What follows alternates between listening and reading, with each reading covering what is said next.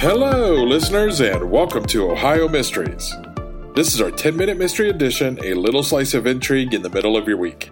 I am your co-host, Steve Yoder, and with me is our storyteller and journalist, Paula Schleiss. Hi, everyone. So, a couple of weeks ago, we told you about the tragic double homicide of Lynn Vest and her nephew, Jeremy Pickens. They lived on the east side of Columbus, and in 1980, Lynn, a 23-year-old young mom, left her husband and baby at home while she went to run some errands. She took along 2.5-year-old Jeremy, the little boy she was babysitting for her sister. Lynn and Jeremy were found dead later that night, having been strangled and left in their car. Detectives concluded that they had been killed shortly after leaving home that morning, likely during a robbery. People were stunned at the cold, heartless murders, which took place in broad daylight in a commercial area on an otherwise typical weekday. But what I didn't get to in that episode was the fact that less than a year later, Columbus went through it all over again. A case that in many ways was very similar, in other ways not, every bit as shocking. It happened on a Sunday evening, September 13, 1981. Like Lynn Vest, Janice Beidleman was a new mom. The 21-year-old and her husband Stanley lived in an apartment complex on Beechwold Drive with their 18-month-old son Brandon. Janice had previously worked at a local hospital, but now was devoting all of her time to being a homemaker and mother. Stanley had just been laid off from a local automotive factory where he had been working as a quality control inspector. Janice and her son Brandon had spent the evening visiting 3 different relatives' homes, and the night was winding down. It was about 10:30 p.m. when she finished her last trip to her mother's house, bid her mom farewell, and left saying she planned to make a quick stop at a grocery store before heading home. Then she and Brandon got into their orange and white 1974 Chevrolet Vega and pulled away. The pair never made it home. Stanley Beidleman paced the floor, making phone calls looking for his family, and at 6:30 a.m., he called Columbus police. They told him he couldn't file an official missing persons report until Janice had been missing 24 hours. But it didn't take that long to find them. At 1:20 p.m. that afternoon, Columbus police were called to a service road under the Agler Road Bridge, just west of Sunbury Road. The service road was on the grounds of the Bridgeview Golf Course, next to Alum Creek. A man who lived on Sunbury Road summoned the police, saying he saw a car without its headlights on, driving down a gravel road toward the creek Sunday evening. It was about 10:45 p.m. The gravel road was often used by fishermen to reach Alum Creek. But when he noticed the car was still there at noon the next day, he went to investigate. He found the driver's side door open and a handful of bobby pins scattered on the top of the car roof. Then he saw what looked like a man's footprint on the ground on the passenger side of the car. And then, just 50 yards from the car, in the creek, he spotted the body of a woman lying face up in about a foot of water. The car was Janice's orange and white Chevy Vega. Janice was nude, her clothes strewn about the creek bank. Police searched further and found Brandon. He was face up, about 50 yards downstream, wearing his diapers and his tennis shoes. Stanley Beidleman was at home about 2 miles away when he heard a radio report that a woman and child had been discovered in the creek. He rushed to the scene, where he confirmed it was his family. Within minutes, more than 20 Beidleman relatives, including Janice's mother, had joined him at the site. All of them had heard the same report on the radio. The coroner determined Janice had been raped and strangled. She had several bruises on her head, suggesting she had been beaten with a fist. Brandon had been suffocated, likely with a pillow that was found near the recovery site. Police interviewed people who lived in the area and, shockingly, learned that several of them had heard the attack as it was happening. Listen to this. Residents living on Clubhouse Drive said they heard a woman screaming and a baby crying sometime before 11 p.m. in the area of Putter Avenue.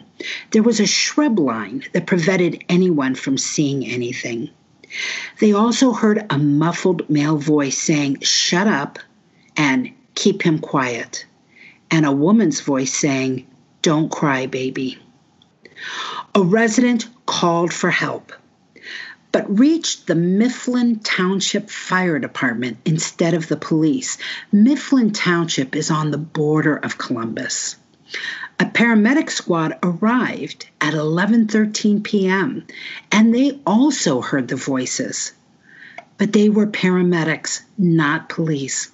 So they radioed Columbus, and within 7 minutes, 2 cruisers and a helicopter arrived. But a search of the area turned up nothing. Incredibly, knowledge of that incident never reached the Columbus detectives who were investigating the double homicide. The first time they'd heard about it was when a Columbus Dispatch story shared interviews with local residents 2 days after the murder. And so, prompted by that revelation, the detectives went to Putter Road to search for clues. Putter had been barricaded the past 2 years because people had been using it to dump garbage in a more isolated area of the neighborhood. And there, detectives found their crime scene. They recovered jewelry and other items that belonged to Janice. Police put together a meticulous timeline of the day's events. The Beidlemans, Janice, Stanley, and Brandon, all left their apartment about 11 that morning, headed for a friend's house. They pulled into a service station at 11:20 a.m., bought some gas, then continued on to Germain Drive. Stanley belonged to a motorcycle club, and he stored his bike at his friend's because the Beidlemans didn't have a garage at their apartment complex. At 12:15 p.m., Janice and little Brandon headed back home, and Stanley spent the rest of the afternoon riding his motorcycle with his friends. At 4:30 p.m., Janice and her son went to her aunt's house on Bonham Avenue. Janice's 14-year-old brother was already at the house, so she took him to White Castle and picked up hamburgers for all of them. At 7:30 p.m., Janice and her aunt took the baby over to see Stanley's mom so she could have some quality grandma time.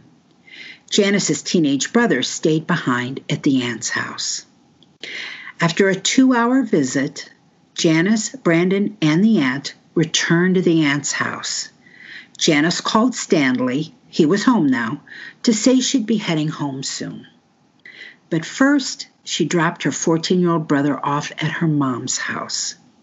Janice visited her mom briefly, even wrote out a shopping list. She told her mom she intended to stop at the Kroger grocery store at the Northern Lights Shopping Center before heading home. At 10:30 p.m., Janice said her goodbyes. Her brother carried the baby to the back seat of the Chevy Vega and put him on a pillow that was lying on the back seat. The next 30 minutes are a complete mystery. If Janice had attempted to go to Kroger's, she would have found that the store was already closed. They closed at 10 p.m. on Sundays. Maybe she was accosted in the store parking lot. Or maybe somehow she was waylaid before she even got there.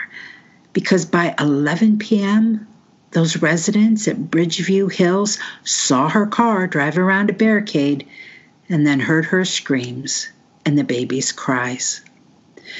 Detectives speculated that she and Brandon were likely killed right there on Putter Avenue. and that her assailants probably moved from there because they heard the police helicopter arriving. The fact that the assailants found their way from the barricaded road to a rarely used service road under the Alger Road Bridge, about a quarter-mile away, suggested to detectives these were people who were very familiar with the area. Now, for all of Columbus, it was hard to ignore the similarities of the double homicide of Lynn Vest and Jeremy Pickens the previous year. And Columbus detectives acknowledged they seemed a lot alike. Both Janice Beidleman and Lynn Vest were in their early 20s, full-time wives and mothers living in Columbus. Both were running routine errands with a child in tow when they were set upon. Lynn was likely abducted from a store parking lot. Maybe Janice had been as well. In both cases, the women were strangled and the children were suffocated. And detectives really came to believe that in both cases, there were at least 2 male attackers involved. But there were also differences. Vest and her nephew were white. Janice and Brandon were black. Also, Vest wasn't raped. Janice was. It was hard to know if those differences were enough to suggest different killers. Now, there was one other small, interesting thing that happened. Within days of Janice's murder, apparent vigilantes calling themselves RAGE, which stood for Rape Avengers Through Group Enforcement, mailed local media and law enforcement officials packages. They contained canning jars filled with a clear liquid and what resembled a male animal sex organ. Also in the package were newspaper clippings of 3 recent rape murders and a warning that said, "Stop rape in this city or we will." Officials learned the jars were shipped at a cost of $13 each to the Columbus Safety Director, the Franklin County Common Pleas Administrative Judge, the county prosecutor, the city's 4 television stations, and Columbus's 2 newspapers. The packages listed a return address of the Columbus Correctional Facility and used the name of a woman who had authored a book about rape. That was a wild goose chase. But if Columbus police ever figured out who was behind the RAGE packages, it was never publicly reported. Now, if you have info in this case, tips can be submitted anonymously online at stopcrime.org or by calling Crime Stoppers at 614-461-8477. All right, well, that's it for our midweek 10-minute mystery. We'll see you here Sunday for our next regular full-size Ohio Mystery episode. In the meantime, enjoy the rest of your week, and may all of your mysteries have happy endings. Ohio Mysteries is produced by Stephen Yoder and Paula Schleiss. Special thanks to our Patreon and PayPal supporters. Thank you, Audionautics, Daniel Birch, and Adarin for the music. And of course, to all of you who support our show by listening and telling friends and family about us. You can find us on Twitter at Mysteries Ohio. You can find us on Facebook by just searching for Ohio Mysteries. We are also on Instagram at Ohio Mysteries.